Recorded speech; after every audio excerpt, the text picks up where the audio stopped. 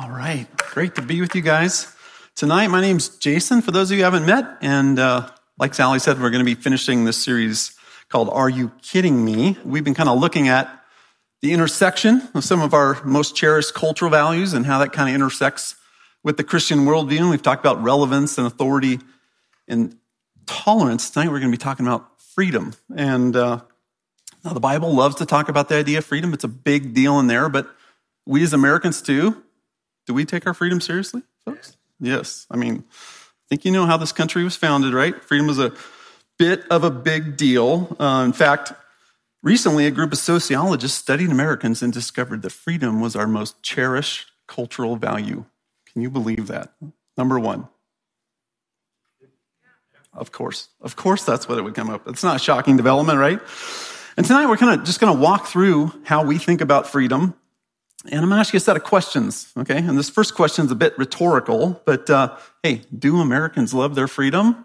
Are you kidding me? From day one, our nation was founded by people willing to just jump in scary boats, cross the Atlantic, right? Come over to this country looking for and pursuing freedom from government oppression, freedom to practice religion any way they want, freedom of opportunity. I mean, it's like it's hardwired into our DNA, right, to love freedom. And in fact, we get a little testy, right, when our freedoms are stepped on or touched. Just look at some of these images from our nation's history. You'll recognize some of these. But this first one, that was one of our original American Revolutionary flags. Don't tread on me, right? The coiled snake. We're pointing that thing in Britain, just saying, hey, if you step on me, like, watch out, right? We're going to strike. This next one I love. So this is the state motto of New Hampshire, right? Live free or die. So nothing understated there, right? Our good friends, Andrew and Ellie Thompson, just moved to New Hampshire, and we forgot to warn them, hey, when you get there, the locals may be a little bit jazzed up about this freedom idea. As our Texans, this is their unofficial state flag, right? Don't mess with Texas, which you must say in some sort of cowboy accent. That's my best cowboy. But my personal favorite, though, is the Boston Tea Party, wherein, 1773, early Americans freaked out over unfair taxes on their favorite breakfast beverage, boarded multiple ships, and threw overboard all of said breakfast beverage into Boston Harbor, okay? And this little riot wasn't even over coffee. It was over tea, Could you imagine what modern Americans would do if they overtaxed coffee? I mean, we'd burn every American city to the ground. You get the point, right? I mean, when it comes to freedom, I think there's no question. We love it. We've enjoyed it. Our nation was really founded on this concept. Now, second question is this. Do you have more freedom today than ever? Think about that for a second. This may be a little bit more of a mixed bag. I mean, if you were to think about, hey, do we have more freedom than folks compared to third world, second world? Like, yeah, okay. A lot more income, a lot more convenience, right? You have probably a flushing toilet at home, right? A lot of places in the world don't have that. And so from that point of view, yeah. Well, from the point of view of, are you worried about like the government taking away some of your freedoms or messing with that? Maybe, and that would be fair. But one place I don't think we'd argue that much, where our freedoms have really increased over the last couple of decades, is relative to digital capitalism, okay? Just this idea of the internet, the information explosion. I mean, we have got today mind-blowing access, okay, to information, to entertainment, to convenience in just ways we've never seen before. Unprecedented sort of levels. How so? Let's start with these things. Anybody have one of these? Bet you do. How do I know? Well, according to Pew Research, 97% of Americans own a cell phone, 85% of which are smartphones. And if you're 18 to 29, if you're a young person, essentially 100% of people in that age group own cell phones, 96% of which are smartphones, okay? So if you're young, this is how you're doing life. Okay, there's a couple of you out there holding out on flip phones, okay? We won't try to out you here, but my father's one of them. We tried to get him a smartphone. He punched the buttons with his fat fingers for 3 days and said, give me my flip phone back, right? But sorry to out you, Dad. But for most of us, this is how we're doing life. And just think about what access you have to information on this thing. The other day, I looked for a video on YouTube for how to fix the brake calipers on my 2004 Ford Expedition, an 18-year-old car. It was on there, like a mechanic walking through how to do that. I was educated and informed on how to do this. It was amazing. If you're a young person, does anybody here play Minecraft? This is kind of you heard of that game? The other day, I was stranded at an airport. I heard these young people talking about how technically they looked up on YouTube they Googled how to hack into a smart refrigerator in the kitchen and play Minecraft. I don't know why you'd want to do that, but apparently you can if you're interested in that sort of thing. I mean, wow. And what about entertainment? I mean, for the love of all things sacred and holy, entertainment. We have our entire music catalogs on our phone, available 24/7, virtually anywhere on the planet. And streaming services, Netflix, Amazon Prime, Hulu, Disney Plus, ESPN Plus, Paramount Plus. How many pluses are we going to get? You got to have a plus. Fubo, HBO. I mean, listen, even if you watched TV 24/7, 365, I think you couldn't watch everything that's out there if you had 100 lifetimes, right? There's just a vast quantity of stuff. And convenience, I mean, wow. The last few times I've used Amazon Prime, I've got the shipment that day or the next day. It just comes, right? And pretty soon, apparently, it's going to be coming just right out of the sky that day on a drone, right? Just dropped on your porch, okay. Grubhub, DoorDash, Uber Eats. Pretty soon, I think we'll expect to just punch up what we want to eat, right? Wait a few minutes, just open the door, reach out there, and they'll stick the Chipotle burrito in your mouth right there, right? I don't know. We have a lot of access, right, to entertainment, to convenience, and it's so much. Sometimes it's even anxiety-inducing. I can't figure out what to watch. There's just too much on. I can't make a decision. So, I think if we're honest, we can all say, hey, though we love our freedoms, we appreciate them, at least in this area, we probably have more freedom than ever. And so just think about this. If freedom is good and more freedom is better, then by logical extension, we should all be living our best lives right now, right? Well, think about this question. Is all this freedom leading to you having a better life? How would you answer that question? For example, with all this digital connectivity, you probably have more community than ever. You got texting, you've got online dating, you've got Facebook, you've got all these methodologies, right? But in fact, Americans are profoundly lonelier than ever if you go look at the data. Gallup just reported that Americans are 4 times more likely to have 0 friends than just 2 decades ago. Okay? 4 times more likely to have 0 friends than just 2 decades ago. So interesting. So maybe not the friend thing, but maybe we're happier and more joyful than ever. Well, in fact, the General Social Survey, that's a survey that's been asking Americans for 50 years now. If you're happy, okay, or not very happy. Okay, very happy, okay, or not very, 3 buckets. That not very happy category has been trending up over the last 2 decades as well, and it's at its highest point in history. 25% of Americans not very happy. And less are very happy, 19%, also at its lowest point in history. Anxiety is running rampant. It's the most commonly diagnosed mental disorder in the U.S., affecting over 40 million adults, according to Anxiety and Depression Association of America.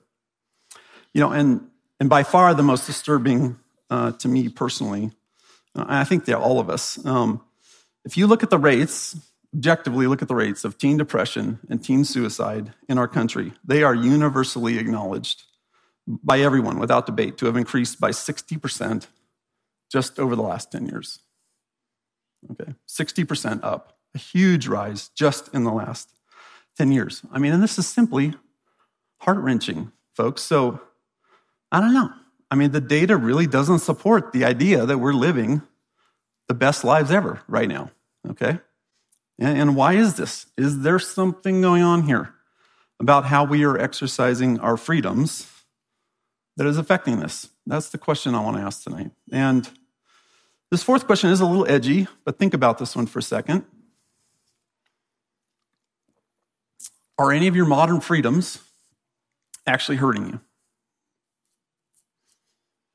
Are any of your modern freedoms actually hurting you? Now, I see some of you panicking out there. You're looking at me like, oh, is he going to give me the back in my day speech, right? Like, back in my day, we didn't have those newfangled telephones with I'm not going to give you that speech, okay? Not everything that's a modern invention is evil, but I hope we can at least take a minute and just carefully inspect at close range all the freedoms we're enjoying and ask ourselves the question, is this helping me or is this hurting me? Okay? Is it helping or is it hurting? Let's start with this simple example. Is a Google search good or bad? Well, I could look up how to make a bomb and blow people up, right? Or I could research a compassion organization on how to help people. It could be used for good or bad, right? It's sort of neutral, right? The technology itself is neutral. But just to challenge us, these technologies may be neutral, but can we take a look at, there are people and even corporations out there that are actively engineering these technologies to appeal to our base urges and to make them as addicting as possible? Will we take a look at that? Let's take a look, okay? Let's start with social media. It's really no secret social media is engineered to be as addicting as possible. If you haven't checked out this documentary, it's pretty interesting, Social Dilemma on Netflix. It basically goes through in the background there's algorithms just cranking away, trying to get you to click again and again and again and stay on those screens. Let's keep looking at that advertising, okay? Inviting you to watch that one more funny cat video. Okay, that's me. That's my confession. All right. I like funny cat videos. Or to buy the next thing, or to binge the next episode, which will start in 3 seconds if you don't do anything, right? It's just coming at you. And on social media, it's like they're trying to stimulate you with these dopamine hits to stay in the system. But also there's this weird thing where why is so much of it alternate between these two extremes of this kind of online digital keyboard warrior, kind of looking for a food fight? That's one extreme. And then the other extreme is just isolation, unfriending you, blocking you, canceling you. Something about these things can just interact with our reptilian brain, right? Push us towards fight or flight. And if so, no wonder we're struggling with friendships, okay? If that's what's going on. Okay, well, when it comes to online sex and pornography, are you kidding me? Is it neutral that porn is literally a $100 billion business? 100 billion with a B, okay? And that 90% of teens have viewed porn, and the average age of first viewing is 11 years old. Is that neutral? And it's not just digital things. There's a lot of stuff out there.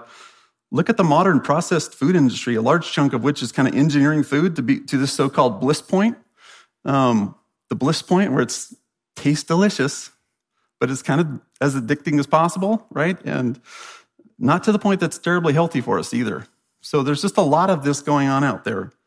My point is, let's be pretty discerning, just to the degree to which these modern freedoms are trying to get us hooked on something that's pretty enticing, okay? And enticing to all of us. And I think the brave question that we need to confront here is the following. What definition of freedom actually is the world trying to push on us, okay? What definition of freedom is the world trying to push on us? We've been talking about this, and we do love the writer John Mark Comer. His latest book's called Live No Lies. We flash that up there. Yeah, great read. And he suggests in this book that American culture essentially defines freedom in the following way, okay? This is a little edgy, but here it comes. So he says, for us, freedom is the liberation to do whatever the hell we want, okay? Sorry I cussed, but John Mark did really, yeah. To define the good for ourselves, okay? To define it ourselves. To pursue and enjoy and buy and sell and sleep and do and say whatever we desire, okay? Whatever we desire. And obviously, some of these freedoms are very much delivering us the ability to do that in kind of unprecedented ways.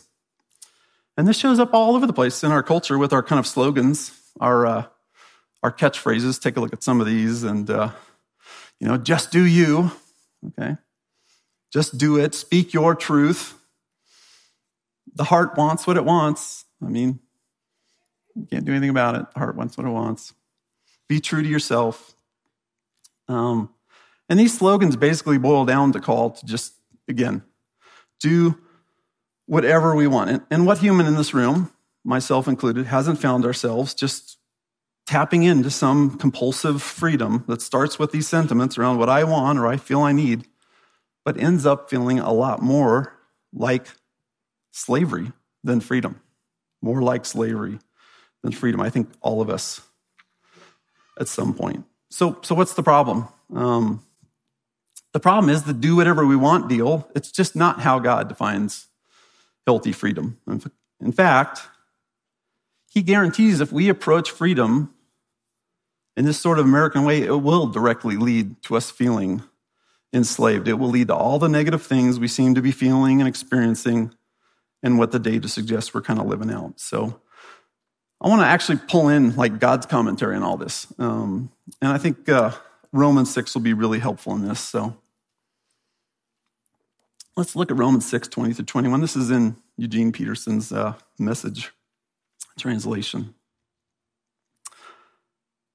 So as long as you did what you felt like doing, ignoring God, you didn't have to bother with right thinking or right living or right anything for that matter.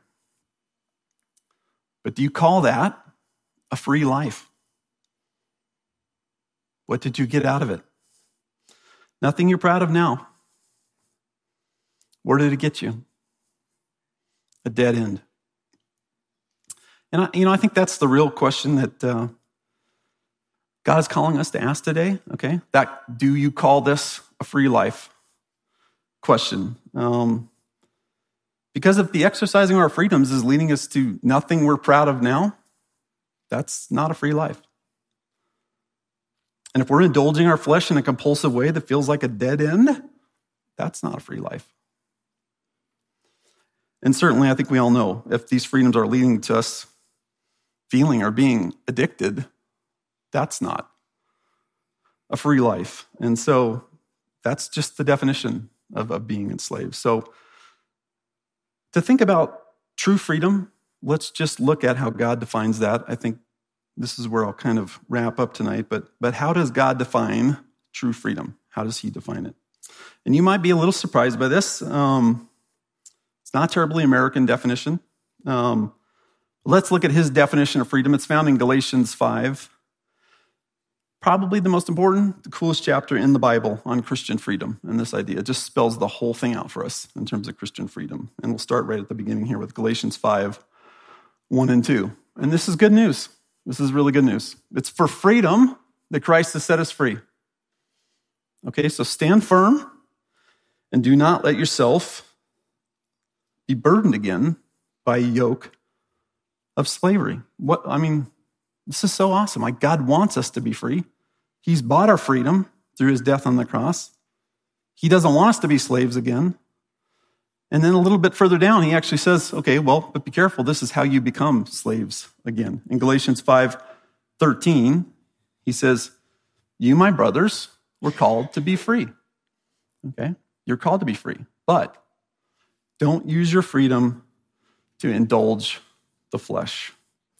Okay? So, what is this indulge the flesh idea really? What is it talking about? I mean, it's really kind of taking off and running with your human drives, and we have them for self-gratification, for survival, and just doing the you do you thing without any governors, without any boundaries, without any controls. And whenever we're doing that, when we're indulging the flesh, it's like freedom's going to go away and slavery is going to enter. I mean, that's what these verses are saying. And it's a delicate balance, right? Because we do have valid needs for food. We have valid needs for enjoyment, for intimacy. But there's always going to be a scrutiny we have to bring to this. Okay, just a reckoning, an ability to bring balance to this in order to have this true freedom, okay? And lastly, on the true freedom front, if we look at the last part of this verse, you're called to be free. Don't indulge the flesh. That's slavery. Rather, here's true freedom. Freedom is the ability to do what God does and serve one another in love. That's how he lays out true freedom, okay? Freedom is not for our own indulgence. It's to serve one another in love. And remember when I talked about that American definition of freedom? I mean, it's so me-centric, right? It's focused here. God's version of this is other-centric, okay? It's not me-centric, it's other-centric. Focused on love, focused on relationships. And this is how Mark Sayers unpacks it. Some of you may know Mark Sayers. He partnered with John Mark Comer to actually make This Cultural Moment podcast. Anybody heard about that or been exposed to it? A few hands in here. Check it out if you haven't checked it out. It's a great podcast. I think it's one of the best ones in the last few years. But in the podcast, Mark talks about basically these kind of three buckets that we all have in our lives that are valid needs. And these buckets are like freedom, community, and meaning, okay? Freedom, community, and meaning. All important. Every one of us needs these buckets in our lives to be healthy humans. It doesn't even really matter if you're a believer or not. You need these three things. But it's like in America right now, it's as if our freedom buckets are just boiling over and just exploding with capability, with streaming and data and Ubers and all the things that we've come to enjoy. But somehow it's leaving us with these other buckets just unbalanced, with our community bucket being lower than it should be and what's best for us. And sometimes our meaning bucket being virtually empty here. And, let me ask you a question. If you had like all the freedom in the world, but no relationships, would you be good? All the freedom in the world and no meaning, would we be good? And that's exactly what Galatians was saying. If we take our freedom, shine it inward, and indulge ourselves, we are not going to have much community, because he says the next thing true freedom is to love. And so we've got to intrinsically balance this out. And to balance it out is going to take some choices, some intentional, direct, deliberate choices to say, what am I going to spend my time and energy doing? We may have to just self-limit and put some restrictions on our freedoms in order to get this equation right and really find ourselves in balance. We may have to put down that phone or the remote or the laptop to get there. And if we do so and we invest in other things, that community bucket will start to rise and we'll balance this out. And, no wonder we wouldn't have meaning, right, if our community isn't right. I mean, God's fundamental identity, what does God call himself in the Bible? If he had one word to define himself. Love, right? God is love. He defines his identity and meaning and purpose in terms of love, reaching out and loving within the Trinity, loving. And he called us to do the same thing. He made us in his image to love him, love others. When we do that, we're doing the God thing. And of course, we'll be having the same sort of meeting he designed us for, okay? So the good news tonight is there's a way out on this. I know at the beginning I probably depressed everyone a bit with that data, right? That was some tough data and some tough rewards for our American freedom, the anxiety, the depression, that stuff.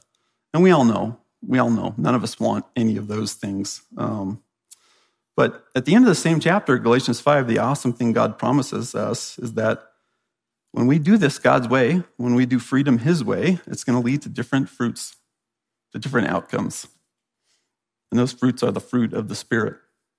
the love, joy, peace thing. And so that's what he wants for us. But hey, we're going to have to take some steps, I think, to get there. And what is that best path? Tonight, I just want to leave you with a few ideas to consider here so that you can manage this and just optimize this in your own lives. So let's look at some potential actions here. So action number one, let's take a minute and think about this. Like, what area of freedom in your life do you potentially need to limit? Where do you need to put a control on the system? And the way to think about that is like, what area of your life is causing you to indulge too much? What's making you anxious and isolated? That would be a great place to go look and to start on this. And action number two, though, is what new commitment can you replace that with that can drive you towards more community, more meeting? You might join a small group. You might ask someone to disciple you or initiate that sort of relationship with someone else. Just choose to love on somebody in your neighborhood, someone in your sphere of influence.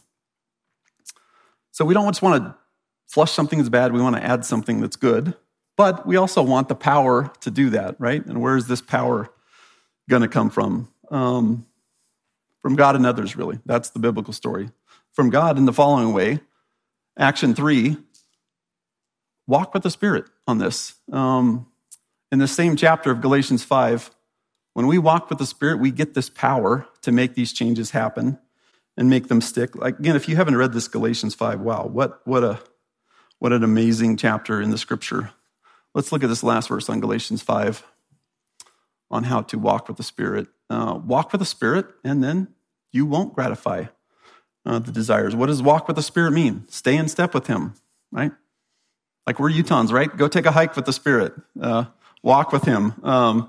Be in connection with Him. Spend time. And also just call on others. We're not designed to do this Christian walk alone. Action 4 here is pull someone else in from your community. Share your commitment on what you're going to do with a trusted friend, okay? It'll just help encourage you and keep you accountable here. For we as pastors who walk with people all the time on this, when people want to make change, we honor that. The way changes usually happen is you invite the Spirit and you invite community into your life. And together, these things give you the best chance of really making these things stick and go in a new direction, okay? So let's just process that even as we pray tonight. Like, where's God asking you to limit things? What would you add to balance the equation? And we'll call on the Spirit and encourage you to connect with others to make it stick, okay? So let's pray. Yeah, Lord, we're just so thankful that, first of all, freedom is exactly what you want in our lives. It's what you called us to. It's what you bought with your Son's death. You want us to experience the love, joy, and peace that comes from doing freedom your way, Jesus. We are just so grateful tonight that that's our reality. This good thing you've already made the way for us. And yet we know, Lord, we're living in an age where a lot of things around us can be just incredibly enticing and can lead us in places where our time is just going in a direction that does not give us the life you called us to, Lord. So boldly tonight, Lord, will you just reveal to each person in this room through your Spirit that area of freedom that you just want them to self-limit, Lord, for our own benefit so that we can actually be at peace and be joyful, meaningful humans, Lord, that our purposes will be fulfilled, Lord. What is that area for each of us, Lord? And what do you want us to replace it with? Where do you want to move our energies so that we have more community, we have more meaning, Lord? We just make that clear to everyone. And Lord, certainly we ask for you to grace us with your Holy Spirit. May we desire that so that we can make these things stick. And Lord, I just pray for each one in this room that they'd have somebody they can just talk to and reveal the steps you want them to take, Lord. We just know that when we tell someone, it gives us more power, Lord, because we've shared our experience with someone and they'll be for us, Lord. So I just pray for your favor to fall on every single human, every single soul in this room to move in your direction, Lord, and the direction that will bring us peace, Lord. And we ask all this in your Son's name. Amen.